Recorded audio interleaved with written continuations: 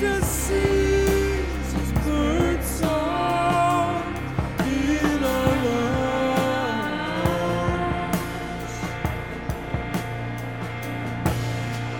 Faust that sings his bird song in our lungs. Welcome to the Big Readcast. I'm Joel. I'm Bill.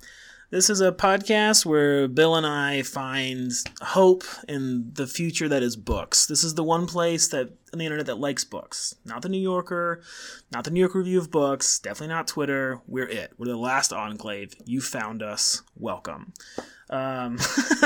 This to set the tone for this podcast, this is our year in reading for 2019, which we are getting to in the beginning months of 2020 for reasons that might make this podcast a little loopier, since Bill and I have both been super busy and so forth. But we are excited to do this because we love talking about the books that we've read this year, if only because, at least in my life, no one else cares. No one cares what I've read. It's like, what are you reading right now? War and Peace. And you just see people glaze over. So welcome to the, less structured than even usual Big Readcast. Bill, how was your year in reading 2019? I had a pretty good year in reading, I think. I think I covered a lot of different bases. I didn't do as much contemporary literary fiction as maybe I had hoped to, so I'm still a dirty Philistine in that regard. But I had a pretty good time. There's a couple of writers I read quite a bit of, and then I tried to keep things pretty broad. I'm definitely going to have to talk to you about Shirley Jackson at some point, so just let me know when you want a 15-minute Shirley Jackson aside, and we can do that. I think it's funny to compare our lists, because obviously aside from the ones we read for this podcast together, there's actually not much overlap this year. There was a little more last year, I think. No, it's true. Yeah, actually, I that's one of the things I always like is that we now do this thing where we exchange lists. So I get to steal ideas from your list, which I don't really have with anyone. I don't have Goodreads. You know what I mean? Like, this is the most manual Goodreads ever. But you did read. But what's funny though is, and so I feel like this last year, you read a lot of books that I love, maybe more than the year before in some ways. Do you know what I mean? Like, we didn't read the same books, but there were more books I feel like that are like, oh, I'm so glad you read that. I definitely stole some stuff from your last list and just in general from talking to you. So I suspect you've read a lot more of the books on my list than I have read of your list. That's possible. Yeah, that is possible. I had a weird year in reading. I feel like with little kids, it's gotten weirder because in some ways reading has returned to its primary reason for existence for me, which is just entertainment and sort of a break from life, right? Which sounds so obvious, but I feel like I always talk about in this age of endless entertainment, I feel like people who like to read are always geared up to defend reading as the best kind of thing to do for your brain, which maybe it is, maybe it is, but really, of course, what it is it's entertainment, it's escape at its root, and so I feel like having kids has definitely made me go back to that as even if it's a philosophical text or something, if it's not accessible, I've been a lot harsher this year with I'm not going to finish that. That's boring. I'm not going to finish that. That's, that's dense in a way that I think is not intelligent. You know what I mean? But it's made for a weirder year. Cause part of that is also I do a lot of audiobooks now. And so sometimes if I can't listen to an audiobook, it has to be shelved for 5 years from now when my kids are sleeping or whatever. That makes sense. I listened to more audiobooks this year than I have in a while. I didn't listen to that many, but 5 or 6 or 7 maybe. And I, in previous years, don't listen to them at all. But there was a period last year, this year. We're going to say this year and last year, and both times I think we mean 2019. Yeah. But there was a period of time in the fall of 2019 when, for whatever reason, I was in a real audiobook while walking the dogs kind of mood. So I listened to 5 or 6 things that way. I got to say specifically that listening to Jeremy Irons read Brideshead Revisited is probably the best way to experience Brideshead Revisited. I guess I haven't personally experienced it any other ways, but I'd put decent money that that's the way to experience that book. Honestly, so it's so funny. So what's the most annoying part about doing this in the end of January is that I'm definitely going to lapse into talking about some books that I've either read or started to read this year, but I can't help but say so I've never really read Samuel Johnson. And I've read some small stuff here and there, but the big deal 18th century writer of the first dictionary guy. Never really read him. And I think it's so funny because like I feel like he's the kind of person I would read that people might think that I would read and like, but like everyone else, I was worried that he was boring because he's from the 18th century. Right. And so I picked up finally just this last couple of weeks. I finished it, but I picked up an audio version of his journey to the Western Islands of Scotland, and Boswell, his biographer, wrote his own little journal on that experience because they went together. And this audiobook takes both texts, which a lot of books do, but it takes both texts and it intersplices them, and it uses two narrators. And so it's not the complete text, it's actually abridged, but it has the text in like literal conversation so that they basically interrupt each other. And it's maybe the best audiobook adaptation I've ever heard because I think it genuinely enlivens the text. And so I think there's this weird thing where like audiobooks are becoming more and more popular, and I haven't seen anyone be worried about it, but I think it was the first time that I've listened to a book where I thought, this is a better experience than if I could read it. You know what I mean? Like, I've had lots of great audio experiences, but this is the first time where I was like, this is the best introduction to Samuel Johnson I've had, and I'm probably going to read more of him just because of how they did this audiobook, which is, I don't know, that's crazy, right? Like, I feel like I would not have expected that, 5 years ago, to have so much audiobooks in my life that, I don't know, they're actually changing what I will read. No, I think that makes sense. I actually, I quit paying for Audible because I realized I was spending a lot of money and not using credits there for a while, but I actually loaded up with mostly just classics because I think there's something about how listening to those out loud is a lot of fun, and listening to them kind of in chunks is probably more accurate to how you were supposed to read them in the first place because they were all published serially, right? Like right. None of them were ever published as one bound text at first. So I definitely have gotten different books with my Audible credits than I ever usually buy in paper copies. So I don't think that's crazy. I think different formats demand different reading habits. Yeah, I guess I didn't expect like audiobooks to help me break into Samuel Johnson. You know what I mean? Like of all that people. I do understand that. Yes, that. So I don't. So usually people, I feel like year in reading is usually just like the highlights of what people read. And I'm curious. I don't want to start like there and then have nothing else to talk about. But I am curious, like even off the top of your head. I know we've both taken notes, but like off the top of your head, like. What did you enjoy this last year, like that you think will stick going forward? So I think I read a lot of stuff this year that I liked. I actually did not have as many like really, really high peaks as I think I did the year before. But the big thing that I'm going to have to talk about, and I already mentioned this, is I did read the rest of Shirley Jackson's published novels and her one published short story collection. She did write a couple of other things here and there that I haven't read that were published in her lifetime, and then, of course, like a bajillion stories, which I haven't even begun to read all of. But I read all of her book-length published things that she published in her lifetime. And, Joel, I really like Shirley Jackson. She's phenomenal. So it was in 2018 that I read her two best books, which is The Haunting of Hill House and We Have Always Lived in the Castle, which are still the best books she wrote. Like, that's true. But The Sundial and Hangs a Man in particular, I really liked. And then she wrote these two sort of memoirish things about raising children as a sort of a neurotic housewife in like Vermont, and they're both just a pure delight from start to finish. They're very, very, very good. They're also very funny. As someone who cares about her, I read Ruth Franklin's biography of her this year as well. Because in the second one, you can tell she's really a lot grouchier with her husband, and she mostly manages to play it off as like, ha-ha, funny, Battle of the Sexes stuff. Except there's this sort of undercurrent of anytime he mentions that he has a new female friend, she makes a joke. And then you remember at this point in the biography, Samuel Hyman just could not keep his pants on. It was just always running around and driving her literally insane. So it actually quits being funny pretty quickly. But reading these books, which are just intended to be read in like women's magazines in like 1958, combined with knowing more about her history, was I think a really fascinating experience. One thing people say a lot about Shirley Jackson is they don't understand how the same writer could write both like The Haunting of Hill House, which is this great sort of horror novel, very psychologically complex, and this sort of allegedly lighter, fluffier, family memoir stuff. And in the first place, I think People Contain Multitudes. Stop it. And in the second place, I think that you're not reading the memoirs very carefully if you don't think they're psychologically complex. Like, they are mostly intended to make you laugh, but there's actually quite a bit going on in most of them.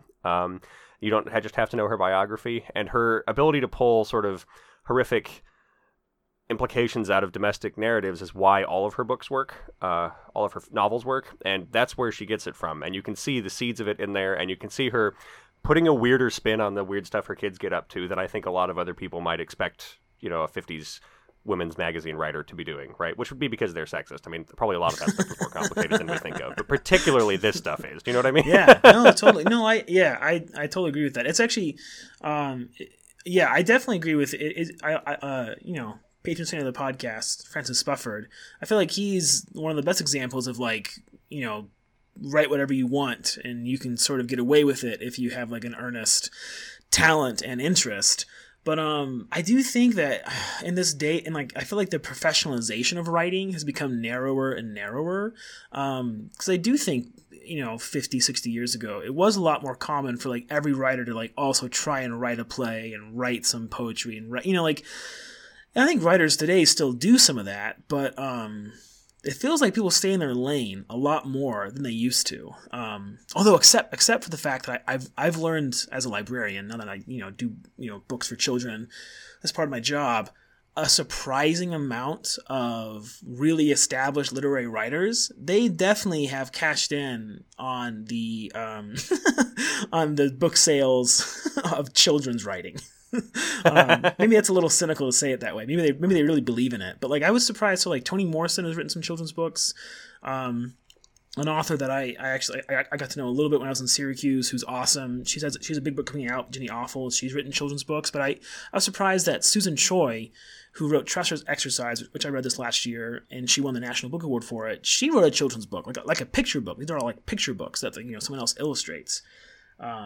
Which I feel like people should talk about more. Like I feel like that shouldn't be like a hidden thing that they do, but it is. Like they don't advertise that on their web pages and stuff, which is interesting. I had no idea Toni Morrison had written any of those. I know authors do, but I didn't know that. That's fascinating. Yeah, she has like picture books and like Louise Erdrich.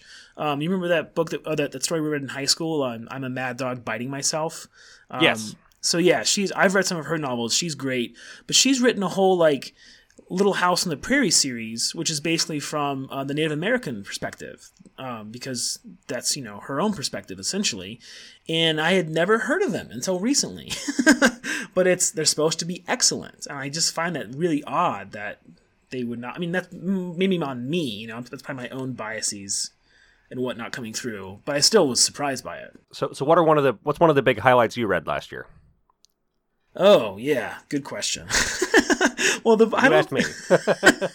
I just, honestly, I was trying to think about, because of course the most reading that I actually do is I read to my daughter. I read a lot of like picture books and stuff, and I haven't really been recording that, and I kind of wish I had, and I probably should start recording kind of the highlights from our reading together. But I really, as far as kids' book, just because I brought it up, I really like the Little Blue Truck. That one rocks for any parents out there. And there's some more, but I'll skip that for now because I can't remember any of them. As far as the books that I read, like for Joel as an adult human, the one I think of, which is not probably my favorite per se at all, but I really liked it. But I finished it as Emily went into labor at our house. I was like at the kitchen table reading it at like 11:30 at night, and my wife came out of our bedroom and she was like, "Hey, I think labor has probably started. You should try and finish your book real quick, and then we'll go to the hospital in a few hours." And so I was like on the last page basically. So I did finish the book, and it was Kate Atkinson's transcription, which I thought was great. I thought that was a great novel. I like Kate Atkinson. My wife's read more of her than I have, but she's one of those like popular authors who I don't like. I almost like want her secret because she writes like detective novels and she writes very like big selling books, but she's sort of that literary popular crossover who I think for a long time in my life I sort of dismissed. Like I wouldn't necessarily like reach out to those authors because they almost sold too well. Right. The transcription was great. It's like about it's about a woman who's in MI5 during World War II, and they spy on these basically fifth column British, Nazi sympathizers, and it's a really, really good book, and it also encouraged me to read a favorite author that I already had, Penelope Fitzgerald. Kate Atkinson talks about like transcription is really inspired by Human Voices, partly by Penelope Fitzgerald, which is about the BBC during World War II. And it was also awesome. But yeah, I don't know. As far as the books that'll stick with me, though, beyond, I mean, that one will stick with me because of my wife.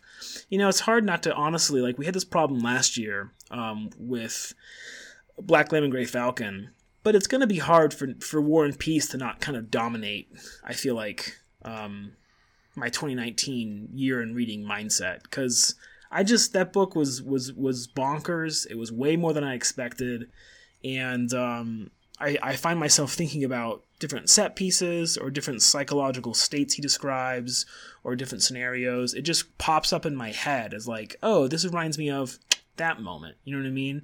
And I don't do that with many other books on my list, except for maybe like Quartet in Autumn by Barbara Pym. But yeah, I don't know. It's kind of the cheap, it's the cheap big read answer, but War and Peace was a lot. I mean, part of it's you just put so much into it. It just sticks with you, No, War and Peace is definitely, I mean, you're absolutely right. Definitely one of the main books that I'll be thinking about this year. I think I was more expecting it to feel like that, if that makes sense. So, like, when I got through War and Peace, I was like, yeah, it turns out the world's most famous novel is a really good book. Hey, it turns out. That's true. And so, I don't think I'm surprised when I'm thinking about War and Peace, the way that maybe I was a bit when I was thinking of Black Lamb and Grey Falcon, which I kind of went into saying, this is supposed to be good, and then I came out of it like, I had to sit down. Changed, right, yeah, no, I know. And so, I don't know if it probably is similarly dominant, but it's more like, yes, that's sort of like God is in his heaven, that's how it's supposed to be, whereas the other thing I was more surprised by. I think one of the other books I really want to talk about, one of the ones that keeps jumping into my mind a lot that I would be remiss not to mention, is The City and the City by China Miéville. I think that's how he says his name. I read a lot of good sci-fi this year. I read a lot of short fiction in sci-fi this year, actually, in particular. But I don't know if The City and the City, it's weird fiction. It's not even really, I don't know what the heck it is. But whatever it is, I think about that book all the time now. Because there are so many things in real life that I think he's really captured in this sort of bizarre and absurd universe where there are two cities that occupy the same exact space and physical space, and they're differentiated sort of block by block and sometimes even smaller than that. And there's no actual literal magical distinction between these cities. It's just that the people in there have psychologically agreed to treat them as two cities, and you can't go from one to the other without going through immigration in the center of the city and such. And it is the wildest book that manages to bring out this incredibly bonkers and sort of legally and psychologically complex idea in a way that I thought really flowed very clearly from chapter to chapter. Yeah. I really felt like I was discovering the world-building stuff in a way that made perfect sense without ever feeling like he was looking me in the eye and saying, now, as you know, in 1926, No, I totally... Well, and you said it best when we talked about it at one point, either on or off the podcast, which is, you get to the end of the book, and of course... I mean, is there even anything sci-fi or magical going on? Right? Like, arguably, I don't think there is. Yeah, I mean, arguably, no. This is just like a cultural, like it's a cultural mindset, sort of taken to an extreme for the sake of the book. But it sort of is just like this agreement of how to live, more than it is any like ontological or whatever. Right? Like, there's not anything metaphysically, demanding they live like this. It's literally just a mindset, which I thought was great. I mean, I really love that novel. I haven't read that in like years, but that's a novel that I go back to when I think about like good novels in general, but actually, of course, good like noir novel updates. Well, I also liked it because I think it ends well, which is unusual for both weird fiction and this kind of stuff. And the book it's noir. I think it is definitely at least adjacent to weird fiction. I know China Miéville has identified himself as a weird fiction writer, although I think more with some of his other stuff. And anyway, I really liked that book a lot. I would definitely recommend that a ton. It's not terribly long either. It's only maybe 250, 300 pages. So, yeah. Well, and so I was trying to think of like what else stood out in my head. I feel like I did come across like a lot of. I had several like new writers that I was excited to kind of find. And I'm always like. I don't know if this is like a weird perpetual like underestimation of myself or of like what people have written, but like, so for example, you mentioned like War and Peace, you expected it to be a big deal, and I did too, but I think you'd agree with this too. I'm not saying you're saying anything different, but I think that I was surprised at how it impacted me. You know what I mean? Like, I thought it would be a big deal book, but like a lot of what I took away was like the humor, like the absurdity of the book. Yeah.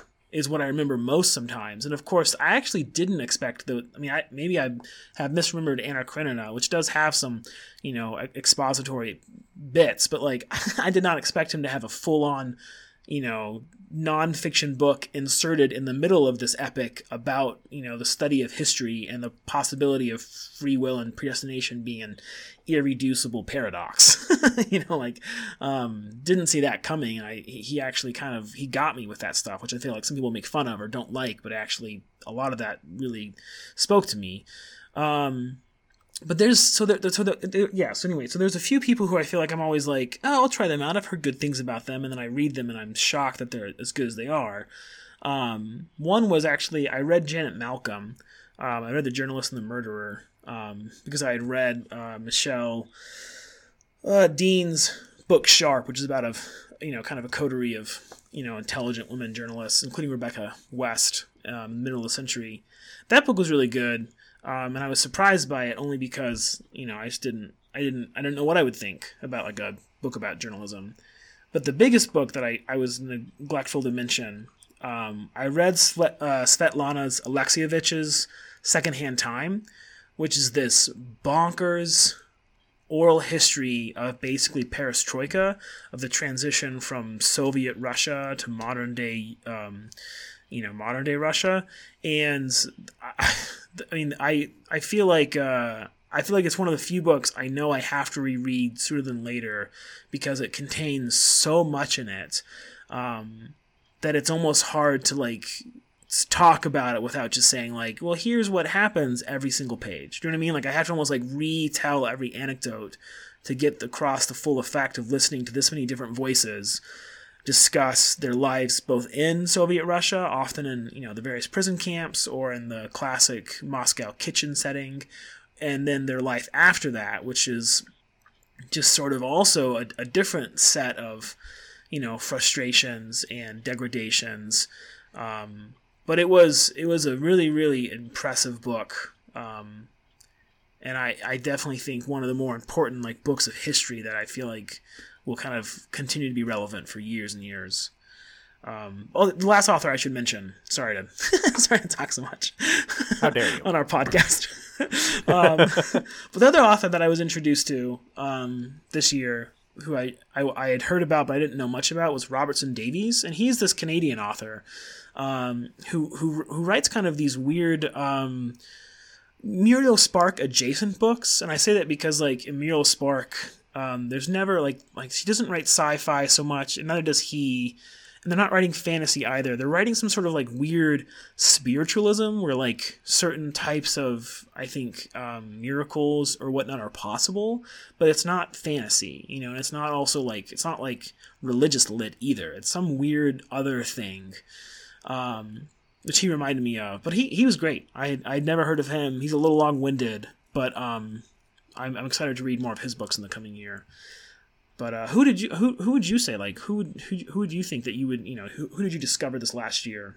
One thing I did this year was I tried to read a lot of contemporary short stories in science fiction and a little bit of horror and a little bit of fantasy. So I got subscriptions to a couple of different short story magazines and read through most of those over the course of last year. I have a few that are still staring at me.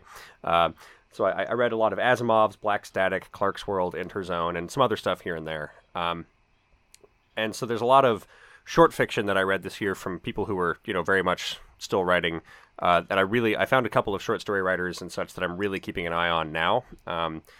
Grace Siebold wrote a short story called The Visible Frontier for Clark's World towards the end of last year, and I loved it. It blew my mind. It's about it opens with a sea captain telling, the first mate or the new cabin boy on the ship how to read the stars because, when they change and how they change is just, you realize very quickly nothing at all the way our stars work in Right. the real world. And then they go to basically an observatory that keeps track on it, and you begin to realize what kind of, what this actually is, that this isn't just some weird sci-fi thing where she's just kind of throwing stuff at the wall. There's a very particular thing. She's describing what it would actually be like to live there, and it really blew my mind in a way I thought was fantastic. I read several short stories by Suzanne Palmer in both Asimov's and Clark's World and stuff that I really liked. She's got, I think, one novel out, which is, I think, sort of a fun comic sci-fi romp called Finder. I haven't read it, but it's got good reviews. And I would just generally shout out Clarkesworld as a magazine as a whole. I liked all the magazines I read this year, but Clarkesworld had more hits, I think, than anything else I feel read like this you've year. talked to me about that more than other ones, for sure. It had some really, really fantastic stuff.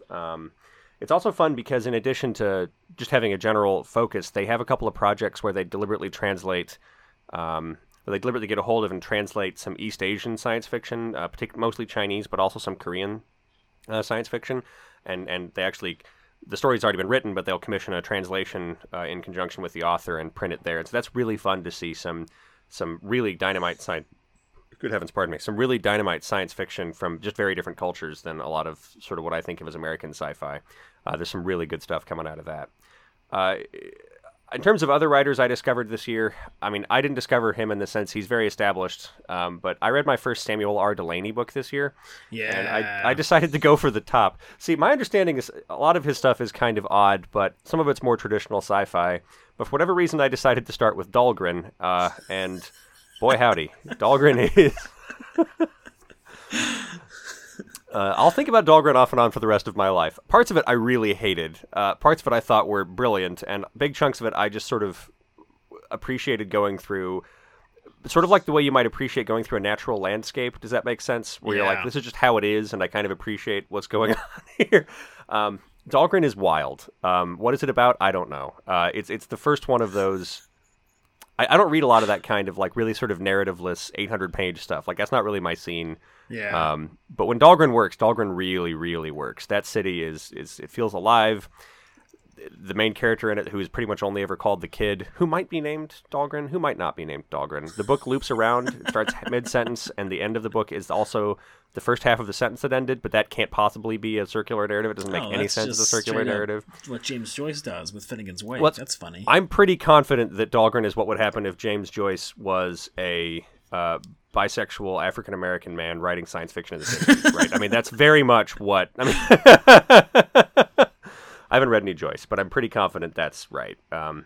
There is way too much, like, boring explicit sex in Dahlgren. Like, there'll be 100 pages where really what happens is, and then everyone banged everyone else, and it's really very boring and ludicrously explicit, which doesn't offend me on a moral level exactly so much as I get it, Sam, all right? I have decided, though, like, I do think I've come around to the idea of, like, it's an aesthetic cousin to probably, like, moral puritanism, but it's more of, like, I just think things should be there for a reason. You know what I mean? So, like, if you have any gratuity, like, if a character talks too much, for example, that's something you have to explain. You know what I mean? So, like, if you have to, like, kind of justify that for whatever reason, or however you justify it, like, you should also have to justify your random amount of sex and violence. And at this point, I feel like that's my one probably thing I keep picking at with some of the classic sci-fi fantasy stuff as well, is like, it just so often feels like, you know, this is just bad Cinemax. You know, like, why is this in here? Well, that's really, I mean, I'm not gonna, but like, there's definitely moments in this where you're just like, all right, well, this was what Delaney was thinking about at 2 a.m, and that's fine, but maybe I didn't have to read it. But right. Some of his descriptions of this bizarre society that has grown up in this, it's a nameless city somewhere in the middle of the United States that has fallen prey to some kind of apocalyptic event, but it's never gone into any detail. No one's even very sure what happened, sometimes in the city, what it was that happened, but there's no government really. There's just sort of roving bands of street gangs who are also sort of the police.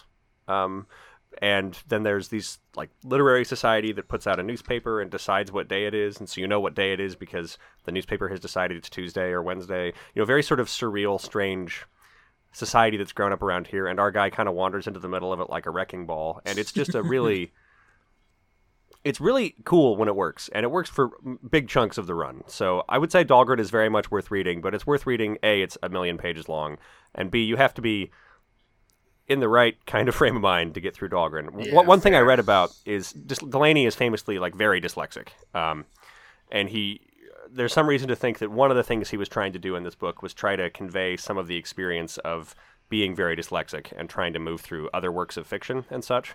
So the main character will lose significant chunks of time. Like, he'll just, I don't know what happened this week, and other people will be like, well, don't you remember when you were at X, Y, and Z place and you did this? And he says, I don't.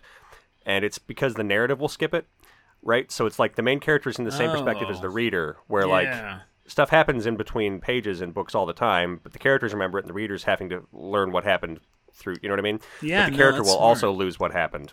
And I like that. there's a lot of really strange, deliberate misspellings of words throughout that are, I guess, sort of connected with that. And it's a very interesting, artistically robust project. It's really a cool thing. I want to read more Delaney, but I think it might take a minute before I do that, because Dahlgren was a whole thing, man. I will say, there's a scene when they're in a recording studio and the kid's main girlfriend is playing the harmonica that is one of the best just paragraphs or 2 paragraphs of writing I've read in a hot minute. I just wanted to live in that 2-paragraph scene. So anyway, that's a lot, but Dahlgren is hard to talk about. So I think, I already said it like with the whole, I have young kids disclaimer, but I do think, that was one of the interesting things from this last year is there was a certain like inertia to my reading where I feel like I just not been able to like absorb or reflect on or kind of like categorize some of the ways the books landed on me are so instinctual and organic and just part of like the moment that they existed for. And I feel like a lot of that's because like we're just busy with kids, you know what I mean? Like we're so busy right now that like the idea of like reading a book is hard enough, but then to like reflect on it, I basically do it on the podcast with you. You know what I mean? Like, and I used to do it in several venues. I used to like have a newsletter where I did it, and I used to talk about it with my wife more. But I feel like there's a couple of books that I'm going to have to reread at some point because I didn't properly digest them. Which I kind of hate, like the consuming metaphor for literature. Like I'm eating this book, as if I'm going to out later. Oh, sorry. But there's just something that's like inaccurate about it probably. But honestly, like, so you're describing Dahlgren, and the experience you had with it, and I come back to War and Peace a little bit, although I was more focused for that because we're going to do the podcast. But definitely Secondhand Time continues to like kind of linger in my head, and so does actually a really good book it doesn't need any like digestion, intellectually necessarily, but I read Dignity by Chris Arnaud, or I don't know how you say his name. But he just basically, he was a guy on Wall Street who started walking into neighborhoods that basically people told him not to. He's a white guy, obviously, on Wall Street, I should say, because who else would do that? So he ends up kind of like photographing and becoming friends with particularly this group of people, and I think it's Point Huron, this bad neighborhood in New York, and he starts to feel like there's a lot of basically, misperception from his world about what it's like to live in America if you're not sort of like head of the class, literally the class, right? Like if you're not the head of education and you're not moving forward in life based on education and sort of the professional, education industrial complex that pushes you forward. And so he kind of develops this very simple metaphor of like front row America and back row America. And, the metaphor is grounded in education again on purpose because he thinks that's where a lot of this sort of like default segregation happens. But he ends up traveling the whole country and kind of doing a journalist job. And he like mostly goes to McDonald's in rough neighborhoods and talks to people. And like, that's the book, but it was a really impactful book, at the moment I read it because it's so challenging, of course, of like, how am I segregating my life without thinking about it? But it also caused a lot of frustration because like, I think lately I've dealt with, and, this feels like part of the conversation around books is like, you keep taking in more information, but I don't always know like what the action is supposed to be afterward for some of these nonfiction books. So like Secondhand Time, the book about Russia, it felt like a real challenge to how we've, basically let everything's meaning be determined by money, right? Not a new idea, not a big idea. But then you get to like how you live in your life, and I don't know, especially with a young family, like I don't know how to overturn my complicity in every single problematic system. Do you know what I mean? Yes. And so at one point it was exhausting. And I feel like it's a more pointed kind of, it's a more pointed example of how the whole year felt with reading, which is like, I'm taking this great stuff in, but truthfully, like, there's a certain way in which we're sort of trapped right now in a certain lane, and we're not going to, like, unless a few things change, which we're trying to change them, it doesn't really matter, like politically, but also just like I'm not going to have time for some of this book stuff in the way that I used to until my kids are older, until job stuff is easier or whatever. Do you know what I mean? And so I don't know. So there's a way in which the luxury of reading, and actually the luxury of like intellectual reading, where you're trying to reflect on and build new ideas from the content, like that being a luxury was really brought home to me this last year, if that makes sense. No, absolutely. Which I don't mean to just rant about, sorry. But, well, this podcast is usually very organized, very structured. I think this thing you're doing today where you're going on tangents is very unusual, and I don't like it. I wish you would stop. Well, and I can't get past it because, like, I think it relates to how this year, 2020, has started for me. I started at reading Mark Fisher's Capitalist Realism, which I want to ask you about, which I'm going to transition to in a second. But I also read Samuel Johnson, but then I read like The Chronicles of Prydain by Lloyd Alexander, which I feel no embarrassment at any point in my life ever reading fun, awesome, good books, whether for kids or otherwise. So that's not what I mean, but I do feel. I feel drawn to that a lot more right now. Like the next book I want to read or the next books I want to read, I'm not looking to kind of, I think, be as meaty with some of my reading, which is both okay, but also I think it's like kind of a bummer that like, like there's, at some point I will die and I would like to read as much as possible before that. And, it's a luxury, it's actually a luxury to kind of tackle big intellectual projects. Then it's a luxury that I feel like, people in the reading community don't talk about in a weird way. But yeah, anyway, so you read Mark Fisher. How was Mark Fisher? So the only Mark Fisher I read was Capitalist Realism, and I enjoyed it. I don't think I probably gave it enough time to really kind of sink in, and some of the ideas I had already heard, attributed to him, but kind of filtered through other places, Yeah. One of his big ideas is that capitalism in its current structure causes mental illness, right? Like that it actually... It causes significant illness. Not just probably that we're better at diagnosing mental illness. It's always hard to compare, rates of mental illness in 2008 or whatever he wrote it in with rates of mental illness in 1820 because, of course, we just didn't think about them the same way. But there's some reason to think that it actually causes, like, that we have more now. It's not just that we're better at diagnosing it but there actually is more of some of these anxiety disorders and stuff. Well, right. There's a certain subclass of mental health stuff, right? It's not like all mental health. It's like we used to have these problems, and that was maybe the problem from those systems partly, and now we have these problems, and it seems like it is happening in like a collective way that seems to be more than just like your chemical, imbalance.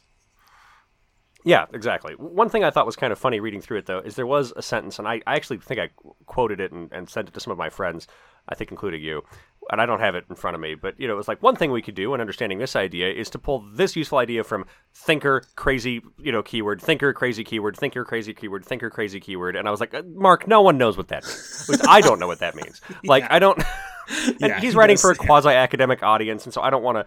But, all of a sudden, we're reading this relatively coherent thing, and then here's, Zizek, Lyotard, what's his name? Like 4 or 5 other people, all like 2 sentences, and I had to put the book down. And I'm like, if I'm putting this down, Mark, other people are not getting this far. No, it's true. No, I do. I know who some of these people are. That was one of the funnier things about the book. I totally agree. Is that he writes mostly a very like accessible, essayistic style, and then he was an academic, but he can't help it. He like just drops into jargon for a paragraph, and it was a reminder to me of like how much I hate that world of jargon. Not because it sometimes is necessary to be technical at a level that only insiders will understand, but I can never get away from the idea that like clarity is sort of the key to thinking, right? Like if you're saying it in a way that's not clear, surely there's a better way to say it, even if you're talking to other experts, right? Like, I don't know. Especially when we're not dealing with, especially when it's like, we're not talking about a car engine where I have to name every car part exactly. You know what I mean? Like, there's other words for what you're talking about because we're talking about social issues. I actually found the sentence I had posted. It's, thank goodness. Quote, "At this point, it is perhaps worth introducing an elementary theoretical distinction from Lacanian psychoanalysis, which Zizek has done so much to give contemporary currency: the difference between the real and reality." And again, I get that. I understand the distinction between those two. I do actually. I know a little bit about Zizek, less about Lacan or Lacan, or however the heck you say his name. But like, how does the average person parse that sentence as anything other than gibberish? I don't know. So No, I totally, yeah, I liked, I did like the book though. I read it recently, but like you said, a lot of the ideas I'd heard before. Um, I really liked his reintroduction of the idea of disenchantment, which is something that I feel like I keep coming across. You know, that like the world has become robbed of its sort of like magical glow, which I feel like sometimes people overstate the extent to which like the Middle Ages was full of enchantment, and to the extent to which that was a good thing. So like a lot of people, I think, just thought the Earth was the Earth and the sky was the sky, and if there were other things, it was like a way to explain how much their lives were crap. You know what I mean? Like it wasn't like a peasant thinking that that fairies were a good thing. Fairies were this terrible disaster that you prayed against. You know? Yeah. And so there's a way in which enchantment was also a reaction to like sort of life being perpetually against you in all things, which I'd like to hear someone who's an expert talk more about. But I do agree with the basic idea of, you know, we've kind of lost a certain access to meaning that has been replaced by a market mindset. I think that makes sense to me. But yeah, that was just, I just noticed you read it and I was just curious what you thought. So thanks. I think it's one of those books you were mentioning earlier, some books that you probably didn't digest enough. I think that's one of them. I read it, it's pretty short. It's like 80 pages. I kind of read it in one sitting, and then I think maybe I should have sat down with it more. Another book like that for me is, I know a book you really like, is Annie Dillard's For the Time Being, which I read and I enjoyed every second of it, and I put it down, and then like 3 weeks later I said, I have not thought about this. I think that's my fault. Like, I don't think that's... Does that make sense? No, I do. I do think she has a certain style. She has like certain beguiling style, because I do think, I mean, it definitely is a book that I have thought about a lot in some ways, but it's so readable. You know what I mean? Like it's such a forward momentum with like how she does it in like little bits. You know what I mean? Like you don't have to read all about the excavation of the Terracotta Army. Yes. Thank you. You don't have to. You're not. It's not a whole book about the Terracotta Army, right? It's like you're reading in chunks about this. She goes back to the hospital, or she kind of jumps around. This really, for me at least, a way that builds forward momentum. And you get to the end, and I also think she's doing a certain poetic thing where, like, what do you think her thesis is? Do you know what I mean? Like, yeah, does she have one? I don't know that she has a strict thesis so much as she's trying to demonstrate. Again, I think it's about scale and meaning, but that's what I think everything's about right now. So that could just be my problem. I think that's right. There's the whole stuff about it. What is like individual lives against these just preposterous numbers that we can't comprehend, and I think that's reasonable. Yeah. Yeah, which is why I think Tolstoy kind of leapt out to me, because I think that's his whole conundrum is you look inside someone's head, and everything is so willful and meaningful and like decided, and then you zoom out and they're just a cog in the machine. And how do you like that's the only problem, and yet just because it's an obvious one doesn't mean it's not still a problem, for how did we describe the world. But a book that we both read, that you and we are fans of this author to a quite large extent, was Exhalation, Ted Chiang's last second collection. So what was your reaction to the probably the living master of the sci-fi short story?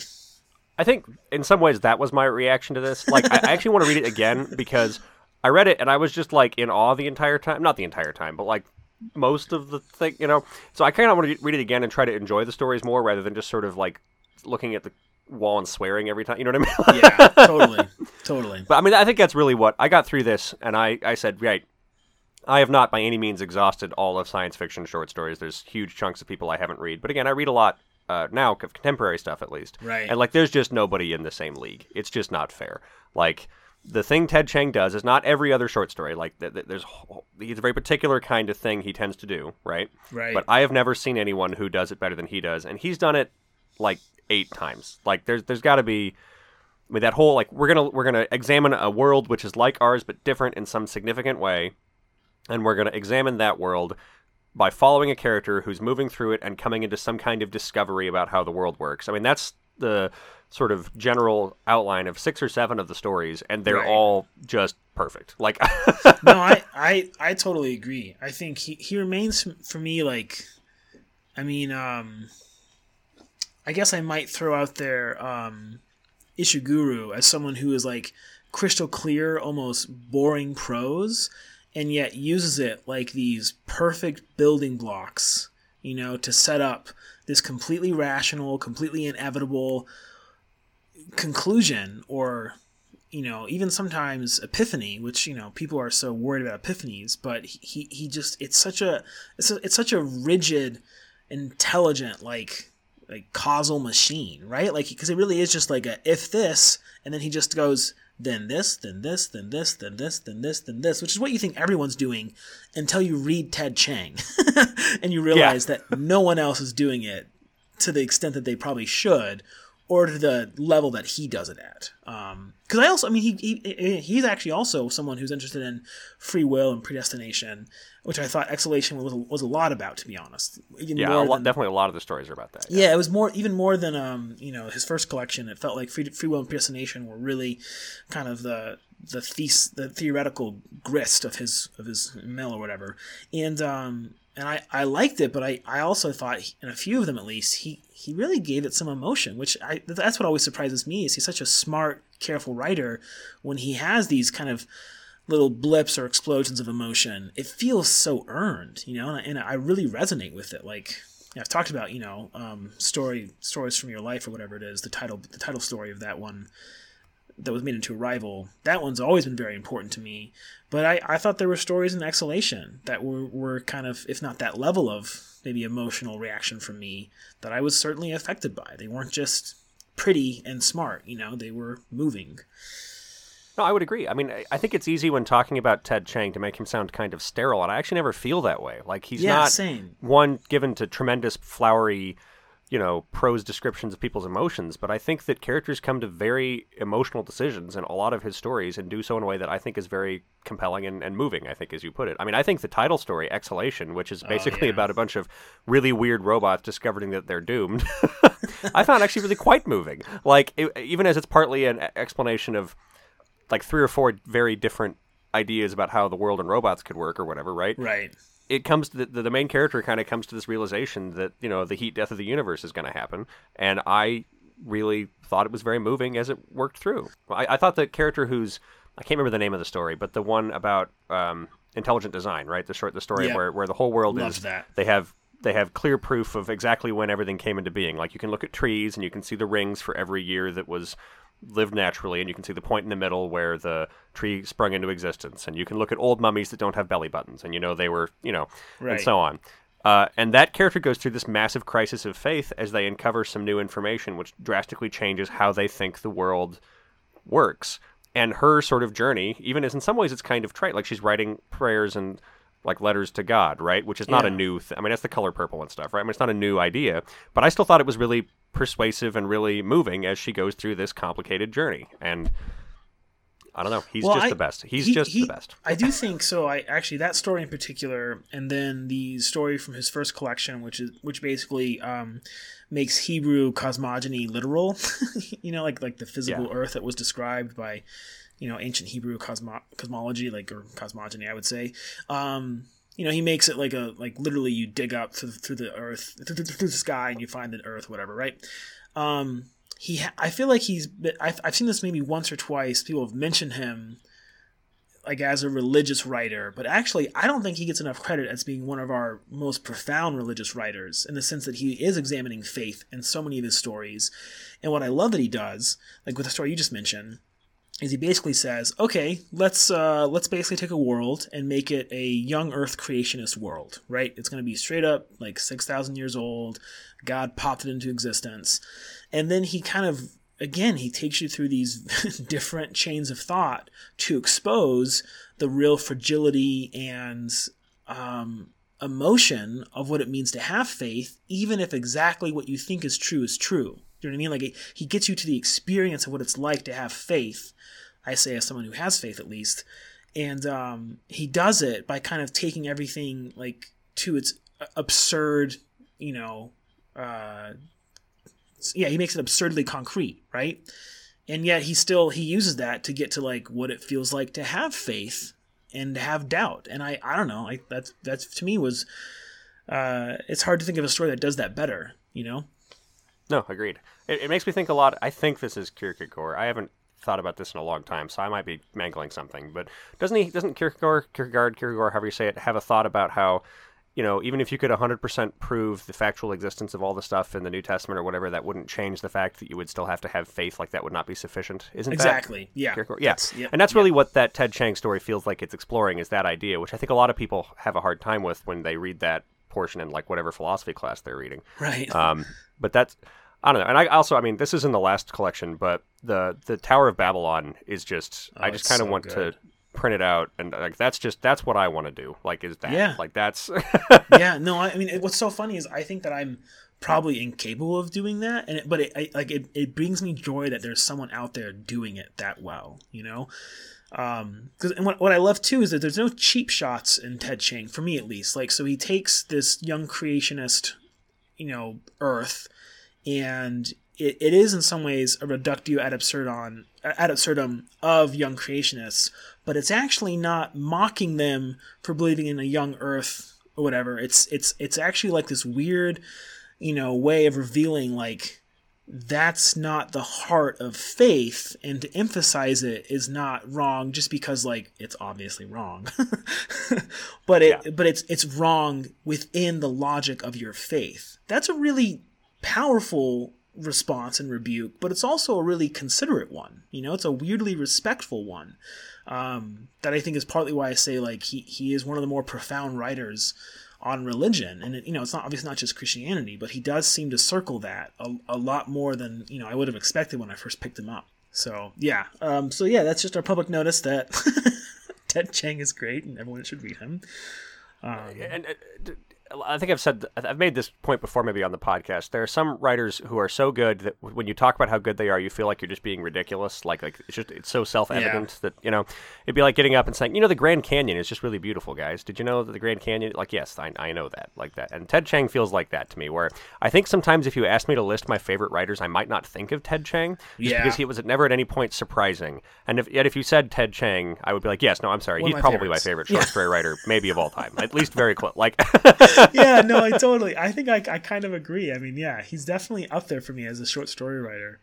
I do think, without being, too boring on this tangent either, I do think the whole idea of like reinvigorating an audience's desire for something, I do think that's like a key critical, a key critical like behavior that people are supposed to do, right? So because I feel like it's so hard to get past something's reputation. It's hard to just read, period, because honestly, there are other ways to be entertained at night.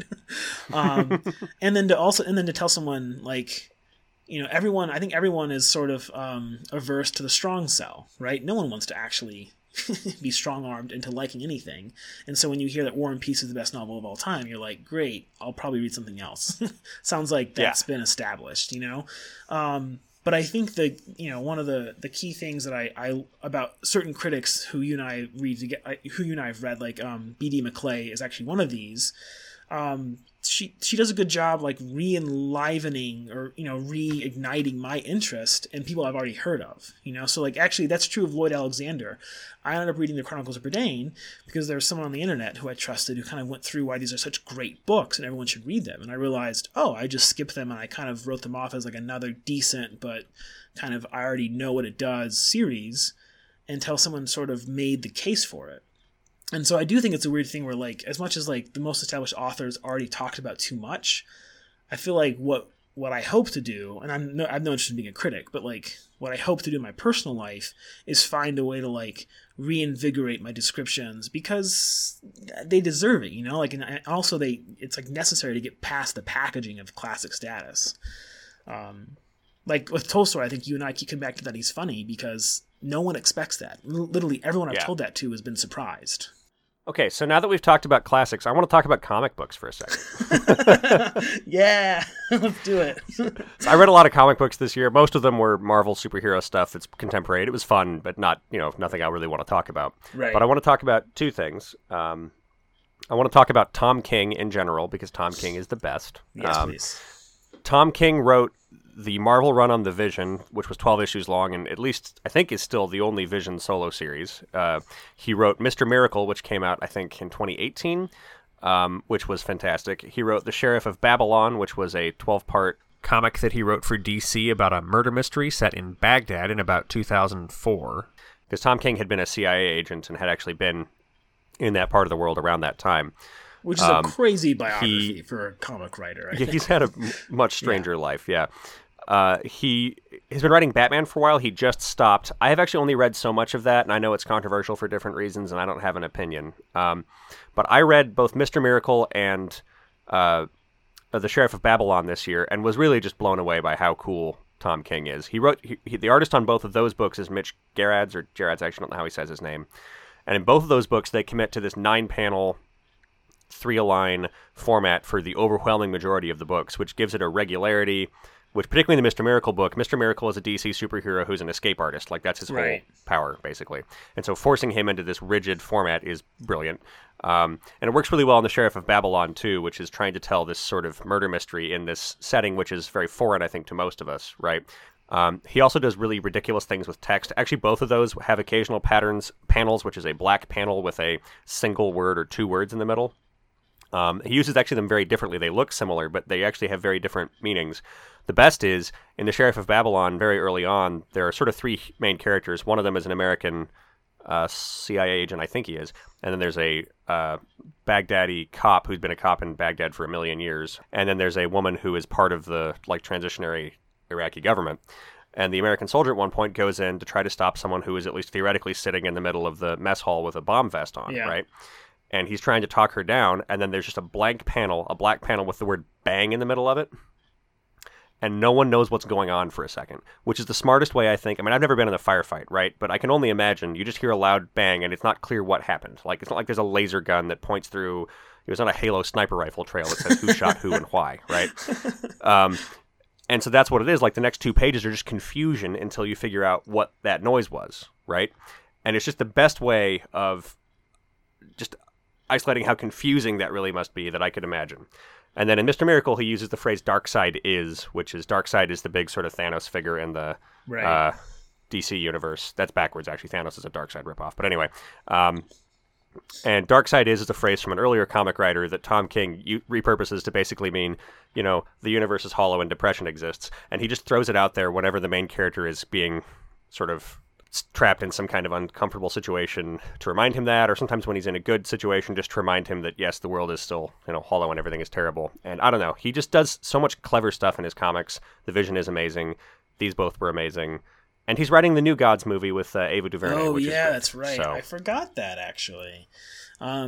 So you actually sent me Vision and Sheriff of Babylon, and I've only read Vision, I will admit. But quite all right. But I loved it. I mean, I loved it in a way that I didn't expect to love it. I wish I could remember more of it now, like, because what's funny is, of course, what sticks in my mind are a lot of the illustrations. But the writing is what got me. Like, I remember texting you, like, hey, I just picked it up and I read the first few pages and it's incredible. And you quoted back to me one of the things that's written in the first few pages. Yeah. Because because it sticks, it does have, this really, it's really written, which I don't think is always true of comic books. And sometimes a lot of comics can be overwritten, but he's got a way with, he's got a way also, like, he's got a way for the Vision. He's got a way of doing all of the kind of classic comic book things where, like, you have too many characters and too many plots and too many reversals. He has a way of doing it that was also, it felt much more organic, because I feel like whenever I get into a comic book spell, I go with a series for a while, and then I almost always pull out because it's like the 8th reversal of something that just happened, and it's this kind of, it becomes this, like, classically the cliche is, it becomes kind of this continuity porn, and he does such a great job of drawing in other storylines or other ideas or other past instantiations without ever overwhelming me with, like, hey, this is what this guy is. Do you remember him? You know what I mean? Like, it's always like, oh yes, Scarlet Witch was there. Like, it makes sense to me in a way that I'm not annoyed by, which I really appreciate. Well, that makes sense. Like, and I there's a scene early on in Vision, somebody, or about maybe halfway through Vision, somebody gets killed in Vision's house, and there's a police investigation, right? And the Vision is just sitting there at this mundane murder investigation in D.C., and he can't stop thinking about all the time he's saved the world, and he's now here in this petty I mean, it's not really petty, but like somebody broke into his house and the guy died, right? And so he's just kind of involved in this like incredibly low stakes thing, and all he can think about, and the narrator is just going, you know, the Vision saved the world this time, and then this time, and then this time. It's not a lot of detail. It's not like, remember this lengthy comic book sequence? No, it's just like Ultron, then Ultron again, then this, then that. And it's just a great way of juxtaposing this otherwise pretty straightforward, you know, central casting interrogation scene with the ridiculousness that this character who's gone through all the preposterous things that the Marvel comics have thrown at him, you know, he's unmade existence and remade existence and done all this, is now talking to a cop about a murder investigation. And you're right. That's actually, yeah, that's the heart of why the series is good. And it's funny because he avoids, with the help of his illustrator, who I forget, artist.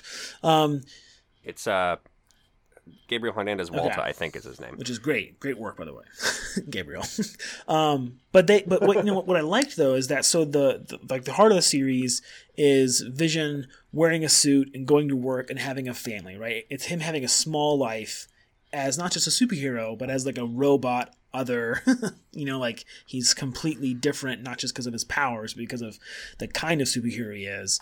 And so the beauty and the fun of it is, this domestic scene, these various domestic scenes that the robots are basically inhabiting, right? Including just literally the look of it, like him in a suit is hysterical, I think, every time in some ways.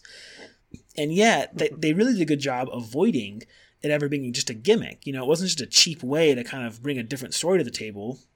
And they do, I think, because they really take it seriously that, there's an earnestness to comics that I've always liked, which is that, Vision wants a family, and, what are the stakes of having a family? Well, they're not saving the world, but it is sort of this, daily heartbreak that sometimes ends up with you killing someone, apparently. But, it is these daily tensions that would be impossible for, of course, poor Vision as a robot to totally understand until he goes through them. But the aesthetic of him in a suit at a table with a cop, I think is definitely the heart of why it's good. And yeah, it is really good. I should reread it, actually. Hey, so one of the books I saw that you read that I was kind of curious about is you read A Swiftly Tilting Planet, which is the third book in the Wrinkle in Time series, I think, which is mostly about Charles Wallace going around and having some kind of adventures. I read it when I was 10 and haven't read it since. How are the post-Wrinkle in Time books? Because I actually read The Wrinkle in Time about a year ago, and it was more or less, it was very good, right? But it's more or less what I remembered it being. But then I sometimes think about the post ones, and I'm like, well, there's the one where they go down on the single cellular level and hang out with an angel made of wings. And there's the one where Charles Wallace has some kind of thing with a Pegasus. And then there's the one where Sandy and Denny, or whatever their names are, go to Noah's Ark. And, they had a love triangle with Noah's daughter, who, is not in the Bible, obviously. And I thought about those a minute, and that one in particular, I couldn't even remember anything about A Swiftly. And that's because I read it 20 years ago. It's not really anything about the book. But what's that about? What's that like? It's funny. So like everyone else, I feel like, at least in our friend group, I loved Wrinkle in Time series growing up. And I read Swiftly Tilting Planet. It was always in my head, because when I was a kid when I read it, I don't remember how old I was, 12 or younger or whenever. But it was the first book that I ever read, I read it through, and then I read it through again because I liked it so much. And so I thought I remembered it really well. It turns out, Bill, that I did not.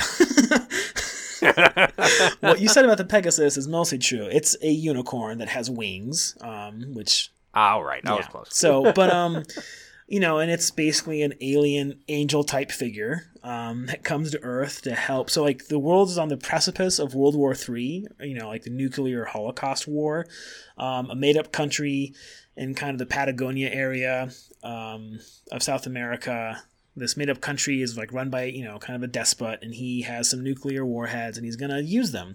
And it's going to start sort of the Cold War disaster that everyone at the time feared. Because it was written in the 70s, this book. Right. And so the Murray family gathers for Thanksgiving, and this crazy, I don't even know how to describe the plot, because I liked it. There's a lot of problematic stuff that people from today's society would object to, but I still liked it, and so basically. Sorry. Meg Murray's mother-in-law comes to the dinner, and she gives Charles Wallace what's called Patrick's Rune, which is like a phrase like at Terra in this fateful hour, I call on all heaven with its power, and then it goes on for a while. She like just says that, and then a unicorn comes and they travel through time, trying to correct a family genealogy so that the despot in South America becomes a good guy, not a bad guy. Very good. and so like all of Lingo's stuff, like she's really interested in genetics, and so it has some real science behind it, and it does deal with my favorite thing is that there actually was a legend of Welsh Indians, who like the Welsh supposedly came to America like in the 8th century or something maybe, and that there were supposedly reports of like blue-eyed Indians who spoke what sounded like Welsh, and some of the first settlers of America from England, from that part of the world specifically, they thought they had, the legend was they had discovered this like Welsh Indian descendants. It was a big enough legend that like Thomas Jefferson believed in it. When Lewis and Clark went across the country, he told them to try and also find the Welsh Indians. And so that part was really fun. So it's really well researched, but like it was a pretty bonkers book. And the best part was I listened to it with my mom and brother during our road trip to Oklahoma for Thanksgiving.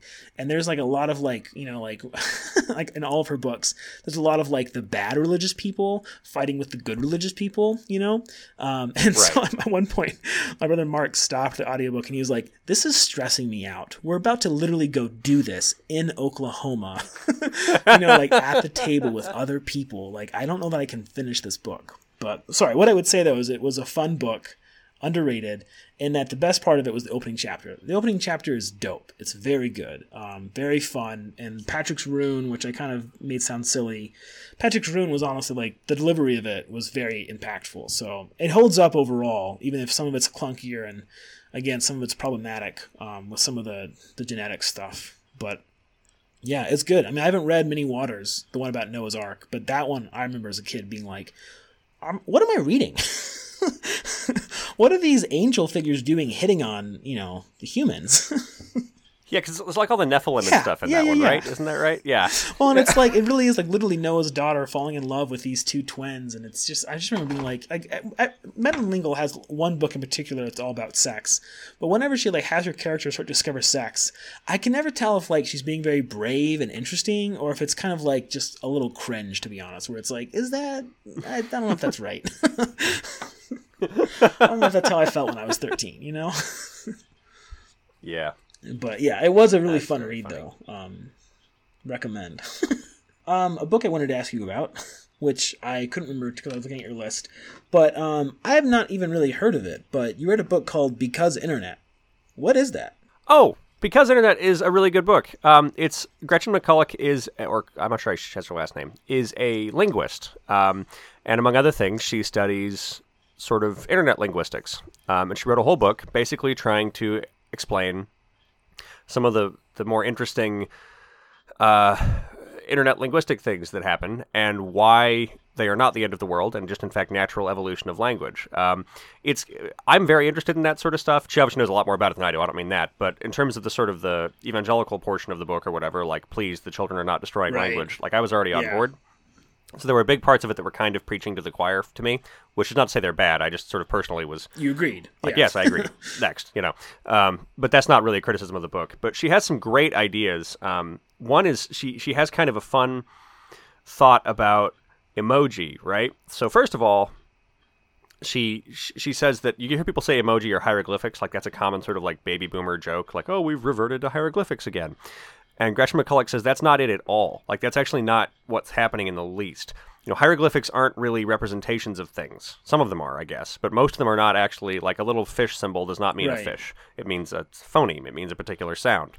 It just happens to be a fish for whatever reason. Whereas emoji are still at least theoretically representations of things. She has this great idea that what they really are is gestures. They're ways of... I think you've told me this before, and I just forgot. This sounds familiar. Keep going, though. No, sorry. So sort of like a way of providing additional context for the words you are using, or a way of communicating an idea that in real life, or not in real life, because she actually doesn't like that, and neither do I actually, but like in interpersonal communication, like face-to-face, you would just shrug, right? Yeah. If somebody says, "What do you think's going on here?" I might just shrug and not say anything or make sort of an noise, you know. And emoji is a way of doing that sort of stuff in text communication. It's a way of, because there's different ways of communicating meaning. And it was just a great idea. And she has a lot of other fun stuff about, there's some of it's the history of Unicode development and how emoji are actually not always consistent from platform to platform, and how that's been really interesting, what they should standardize and what they shouldn't. Emoji and emoticon actually are two etymologically distinct words, which I think is fascinating. Emoticon is English, it's from emotion, like right. Icon. Emoji is actually Japanese, and I forget the way it breaks down, but the emo part is not emotion, it refers to a word for picture, I think. So anyway, really good book, really enjoyable book, very easy to read, very fun. Good book. You also read, I mean, I know we're probably getting to the end of our steam here, but I have to bring it up because it's one of my all-time favorite books. And I can't remember if we talked about it on the podcast. We talked about it in our personal life, at least at some point. But you read The Prime of Miss Jean Brodie. I did. I read it because you told me it was so good, and you were right. It's very, very good. I know. Well, that's definitely one of the classics that kind of kicked off my post-MFA life with sort of like a reminder to myself to read widely and to also not skip over the obvious stuff. Because I actually hadn't really heard of her, which I think I've talked about before. I hadn't really heard of her until I was like 30. I just didn't know who she was. That's how kind of benighted I was. But I read Prime of Miss Jean Brodie. That's actually the other book that I've read back to back, basically. That and Swift and Tilting Planet when I was 12. But I thought that book I think is definitely the best book of hers that I've read so far. But I read her debut this last year for the first time, The Comforters, and I was almost angry about it. Like I was angry at how good it was. She wrote it around my age, and it's so confident in so many different ways, and it's so pitch perfect from the get-go that it sort of felt like, how is this fair? Like how is it fair that someone would be this gifted and spend her 20s doing something else and then turn to novels because she got nowhere with poetry, But yeah, so far she is not. I have not been disappointed by any book I've read by her. But her debut was particularly offensive as a writer. I had heard of Prime of Miss Jean Brodie, I think exclusively because Maggie Smith played her in a movie, yep. Right? And so I had sort of heard of the book. And you said it was, you had said very, very superlative things about it, and so I picked it up because I was like, my friend Joel is usually, at least, if not right, at least I'm interested in why he's wrong, if that makes sense. Actually, I don't think you've ever had a book you really loved that I didn't at least like. Off the top of my head, I can't think of any. But anyway, I picked it up sort of for that reason and read it actually on a dock on a lake in the summer. It was beautiful, and it's just a really very, very, very good book. It is. I was not prepared for all the cool stuff she does with the time skipping around. The book, trying to plot the book like chapter to chapter on a timeline would be very annoying. Like it wouldn't be that hard, but it would take a long time because she skips around sentence to sentence. Like on page 2, she tells you that one of the girls. So it's like it's not even. I guess it is a boarding school. It's not really a boarding school, but it's a school regardless. And there's all these girls that are sort of associated with this teacher, Miss Jean Brodie, who is just kind of a very interesting person. And the book will tell you about the futures of all of these girls on like page 2 or 3, and one of them dies in a fire. Running around. And the book never lets you forget that. The whole time you're reading about this character who's this kind of silly and not very smart and kind of just awful. Not like cruel exactly, just kind of useless. Like that's kind of everyone thinks of her that way, and she never does anything not to earn that, right? And just every time she comes up, basically, Muriel Spark will remind you that, and in 20 years or whatever, she's going to die in a fire, running from room to room. I mean, it's not quite that blunt, but it's close. No, it is, and it really works. Like it's really effective. You're like, oh my god, it puts you in this weird state of sympathy with this woman that you might have had sympathy for anyway, and now you have this sort of cosmic irony sympathy. You know what I mean? Well, and that's what I love about. It's a good book. Prime Miss Jean Brodie has some more sincere moments than some of her other books, but I can't get past she's so good at basically playing between like black humor and actual like tragedy, right? Like how so much of Prime Miss Jean Brodie is like sort of this loss of innocence narrative, right? But it's dealt with in such like kind of comic terms. I think like the fire stuff is like, I feel like she go like based on the number of times she repeats it, it goes from like funny to tragic to funny again. You know what I mean? Like it keeps changing because of how often it comes up, at least for me. And it's one of the things I love most. I feel like I'm more and more drawn to this certain type of British like mid-century humor. Like Evelyn Waugh had it, Muriel Spark had it. I think Penelope Fitzgerald had it. They're all really, really funny, but they're all funny in like the most depressing ways possible, which I love. Brideshead Revisited is definitely like that. There are a lot of jokes where you're like, oh my god, this is funny, and also, oh my god. Yeah, right? No, I know. It's terrible. I mean, Penelope Fitzgerald maybe is the most kind of starkly, like, witty. Like one of the books that I read this year from her, which I guess spoiler for you, Bill, and for everyone else, if you don't mind. Do you care if I read this book for you? No, okay. I don't. So it's The Human Voices, which is great. My only complaint is that I do wish it was longer. I wish I'd had like 200 more pages with these characters. But it ends with like this guy he thinks a taxi is waiting for him outside, and it's just an unexploded bomb, and it blows him up. That's how the book ends, by him making a mistake about a taxi.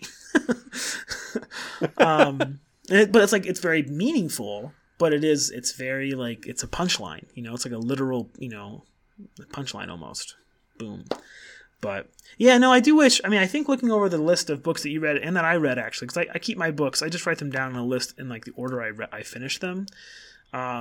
And what always strikes me is like how long ago last year felt, like the beginning of the year. Really, though, yeah. Like the first book I read last year was The Souls of Yellow Folk by Wesley Yang, which is just a collection of his essays, which was kind of up and down. Like some of them were really good and some of them were not great, I thought. But that feels like, that feels like way more than a year ago. I remember texting like you and some other people about it, and I remember kind of like talking about it, and it feels like that was a different Joel who talked about it. Do you know what I mean? I completely understand. Yeah. No, the first book I read last year was Kitchen Confidential, and I remember sitting in my chair reading that on New Year's Day, and that was at least 8 years ago. Yeah, I'm pretty sure. No, it's nuts. Well, it's sort of a weird thing to like, I don't know, because I feel like right now, especially as you age, it's like, kind of the cliche is that time gets faster, and it totally does. There's no debating it, I feel like, partly because I think your consciousness is more similar year to year, and so, it doesn't feel like things have changed as much, which is how you track time. But the point being is that as quickly as it feels, these lists of books that I've read are sort of a nice time capsule of like, no, a year is significant. It feels less than it did when you were 22 because you've had so many more years between now and then. But like, there's still a lot that happens. It's just impossible to actually keep track of. What else do you want to talk about, Bill? Anything, or are we out? I just had a couple of quick things, I guess, really quick. Yeah. One is I read a book called Everfair by Nisi Shawl. I think that's how she says her name, Nisi Shawl, maybe, which was a kind of a fun steampunk alternate history where the people in the Belgian Congo, like they come together and they make a colony there, which is comprised of some like African Americans who go there sort of to try to get away from the United States, some white people who are concerned about the Belgian Congo and are trying to create kind of a socialist paradise, and a lot of the different sort of groups that, like native groups that live there all kind of come together to try to build this clumsy society that ends up discovering like a cool sort of steampunk alternate power source and being able to really fight like Leopold's army on equal terms and so on, right? Really cool book, lots of great ideas, and it's about half as long as it should be. The book goes through about 40 years of alternate history with all kinds of really interesting characters and really wild ideas that are all, at every point, really great. There's some characters I really cared about, and it needs to be 1,000 pages long. I don't, you know what I mean? Yeah. Like, it needs to have, maybe not literally 1,000 pages, but it needs to have much more of a War and Peace kind of scope, I think, to work as well, and it doesn't, so it feels really rushed, which is a problem, because she's actually great sentence to sentence. It opens with one of the characters who's going to be very much involved in the whole shindig, right? Who is a young French woman who might be part black. Like, there's a lot of speculation about her grandfather and so on, right? Which kind of hangs over her head to the point where the racial dynamics of this colony, or this, it's not exactly a colony, but of this country, are part of what's so fascinating, right? Because you have, anyway, it doesn't matter. But it opens with her, like, on the top of a hill on her bicycle, just riding the bicycle down. Nothing happens. It's just her talking about how happy she is to be on the bicycle. And that's how you meet this character. And it's a great scene. There's a scene where there's two characters who are kind of in love, and they're kind of doing one of their swashbuckling missions on these airships, which of course people jumping off of airships is I'm kind there of my for thing. that. Like, I like totally that. agree. And the gal, who is the daughter of one of the other characters, gets shot, and she's being tended to by her boyfriend, who is like the genius, who's discovered he's actually a Chinese man, because I guess there were some like Chinese workers in Central Africa at this time, sort of doing railroad stuff, basically. and he's actually a genius, and he's figured out the alternate power source that was already here. It doesn't matter. He's very, very smart. We've been taught the whole book that he is brilliant, and he's going to solve everything, and he's why they have airships, right? Yeah. And he's tending to her, and he just can't save her. And it's this phenomenal scene as he just slowly realizes that it's not going to matter, and he's talking to her, and they're going through all the things they're going to do, and then she dies. And that's like it's given about much bluntness. I guess that's a spoiler, but it's only about a third of the way through the book. And it's just great. And I just wanted the whole book to be 3 times longer, because then I think it would be just really a heck of a book. As it is, it's a pretty good book. You know what I mean? Yeah. I'll definitely keep an eye on what she gets up to in the future, and I'm sure that she could not sell a 900-page alternate history steampunk comic. I don't really think that would have worked. So. Yeah, I know. That's what sucks about it. Like that's why serial publications back in Tolstoy's day were so great, because you weren't selling a 1,200-page book, right? You were just selling a weekly installment. Yeah. Which actually, I kind of wonder if there isn't a director's cut on her desk somewhere that I would like to read it out. Bring it out, Nisi. Anyway, only other thing, I read The Great Gatsby this year, or actually I listened to the Jake Gyllenhaal Great Gatsby audiobook, and I just want to say, I think maybe I even said this last year, but our English teacher, our senior year of high school, had us read The Great Gatsby and said, you won't like this now, but you should read it when you turn 30 and you'll like it. And I was like, sure, whatever. And then I read it when I turned 30, and he's right. I liked it. It's really good. It's absolutely wasted on the youth. It should not be taught in high school, particularly. It doesn't make any sense to 17-year-olds. I totally agree. That's how I feel about Mrs. Dalloway too. It's like this is a book about the passage of time and stuff. You're 17 and don't know crap. Like it actually matters that you have life experience before this book impacts you. You have to have it. I guess the only other thing I talked about Shirley Jackson a bit because I didn't want to talk about Shirley Jackson for 2 hours. Oh. But The Sundial is fantastic. It's not as good as Haunting of Hill House and We've Always Lived in the Castle, partly because, most books are not as good as those. That's true. Good. That's a good point. But The Sundial is very good. It is incredibly funny in a way that she can be, with these weird... basically, there's a family living in a house, big New England house. There's been a death in the family. There's a lot of internal family squabbles. And then the weird, crazy old aunt has a vision that the world is going to end. And for whatever reason, everyone in the family believes her and starts barricading the house against the end of the world. It's very, very funny, except maybe the world is actually going to end. Like, it's never very clear. There's a scene where one of the girls tries to run away and gets in a ride with a very scary cab driver that is legitimately just terrifying. It's incredibly funny when it wants to be, and it's just really very, very, very good. And I understand why it's overshadowed by the other two, and that's probably true, but it is. It really deserves to be thought of as well. It's funny. I feel like it's hard. It's always hard to speak to trends based on your own experience, because but it feels like to me that Shirley Jackson's reputation, it really did hang on the lottery, right? Like, she was remembered for the lottery. Yeah, absolutely. Is what it feels like. But except that in the last 10 years. Her novels have become everything, right? So which may not be true. Like, maybe her novels have always been popular to some extent, and so maybe I was just 18, 15 years ago was the problem, right? Like, I didn't know enough about the literary world to say whether she was still big as a novelist. But it does feel like, at least for me, that the lottery is why everyone remembered her. And then now it feels like she's remembered as a novelist, and it feels like when you've talked about her, you've emphasized the same thing, that I think you would rate her novels much higher than her short stories, correct? I mean, the short stories are good that I've read. She only published one collection in her lifetime. She published lots of stories, right, but only one collection, which is the one The Lottery is in. And they're all good short stories, but they don't hold a candle to really most of the books. Yeah, that's what it seems like. Even the earlier ones. The Lottery is a good short story, right? Yeah. It's a very good short story. It's not as good as the average random passage out of even The Bird's Nest, which is probably my least favorite of her novels. No, I believe that, because when I came, like you, I think we read it in the same class in high school. I read The Lottery and I liked it, and then I read We've Always Lived in the Castle first. I read that and I was like, what am I reading? This is amazing, and no one told me it would be like this. Least of all, her own writing did not predict that. If you've only read The Lottery, it's good, but definitely pick up really any of her books, but particularly the last 3. Hangs a Man is wild, but I really liked it. I have no choice now but to stan, as the children say. So I am.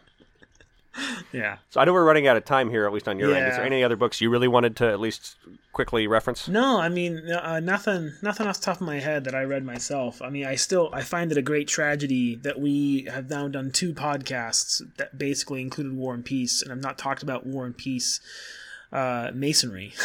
The Masons and War and Peace, I feel like this huge subplot that I just wanted you to talk about for hours, and we never got to it. So we'll have to make a whole podcast just for that.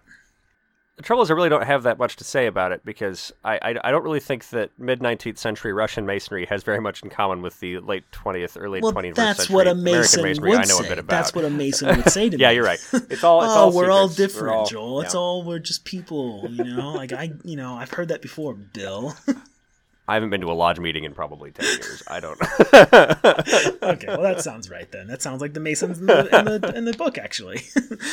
Yeah.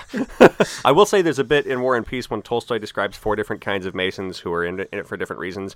And I had heard that referenced before, like that Tolstoy was not a Mason, and so some of what he says is, I understand he researched the heck out of it. I have no idea to what extent it's really accurate to mid-19th century Russian Masonry. But I know people quote that for like those 4 different kinds of Masons thing all the time, because he seems to have a pretty good grasp on that. Motivation. People come to it for different reasons, and some of them are better than others. Yeah, that sounds right. Cool, man. Well, thanks as always for doing this. I think my goal for next year is first of all to do this within the current calendar year. And then also, like, I do think it'd be fun if we had I think it'd be fun if we had some like trivia or some more quotes. So I had my quote book, and I left it at home. It's not here. I think if we started just pulling random passages, for one thing in particular, I would just start reading whole Shirley Jackson chapters at you. Oh, and for another touche. thing, like, this would be very long. Because, Joel and I and some other friends are in a Discord server, which is like a chat room. And when I was going through my Shirley Jackson project, I want to say I must have put 100 random Shirley Jackson quotes into the Discord because I'm just madly in love. I don't apologize at all. They were all worth it. Amazing. I ate them up. She can do stuff in a sentence that just skewers, encapsulates, and expresses a small amount of sympathy for a relationship. You know what I mean? Yes. Yeah. That's exactly it. Yeah. No, she is definitely one of the great writers that I feel like I discovered too late, but it's okay. There's still time. Oh, can I make one other joke, or do you have to go right now? No, go ahead. So one book I meant to read last year and didn't finish and will read this year is Stephen Graham Jones' book Mongrels, which is a sort of a werewolf book that came out a few years ago. It's supposed to be phenomenal. I really enjoyed the first 100 pages, and then I got to an image so incredibly upsetting, I had to put the book down. That hasn't happened to me in like 20 years. It's a very good image. It makes a lot of sense. It's not inappropriate. Like, it's not like it was gratuitous, and it was probably just the sort of thing that got under my skin specifically, because something does, in fact, get under someone's skin specifically. And I had to put the book down. So I'll probably read it at some point in 2020, but I just want to 10 points to Stephen Graham Jones for doing something to me that doesn't happen very often. That is that's a great reason to put a book down, but also a very rare and surprising one. I actually, as far as putting books down real quick, and then I really should go, but I really like Charles Portis, who wrote True Grit, is what he's most famous for.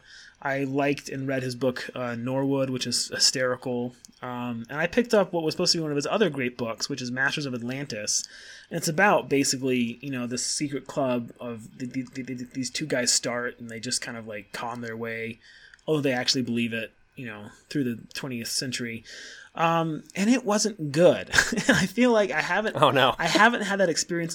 So I put it down, and I haven't had that experience in so long where like an author I already like and a book that's already been recommended by the right people goes sour for me. You know what I mean? Like, that's pretty rare these days, I feel like. And it definitely happened with that, and it happened with maybe a few other ones, which I was surprised by. But that was definitely the worst of like, I just wanted to like this book, and you know what? It's not very good. I hate that feeling. I need to. Yeah. So, well, man. All right. Well, you got to go. I got to go. Thanks as always for doing this, though, Bill. Yeah. I guess I should say we know what our next book is. Yeah. Can I get that out real quick? Sorry. Yeah.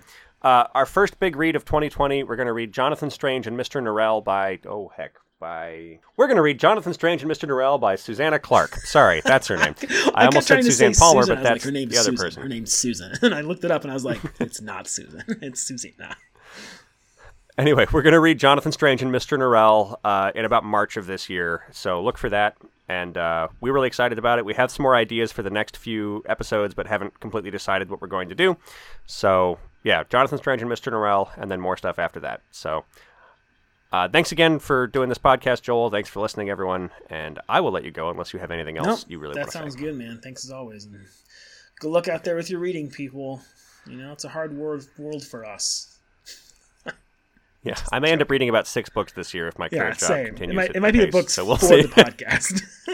Yeah. How was your 2020 in reading, Bill? Well, it was the podcast. That's what it was. Bye, everyone. Seriously. Anyway, talk to you later, Joel. Right, have a good you, night. Man.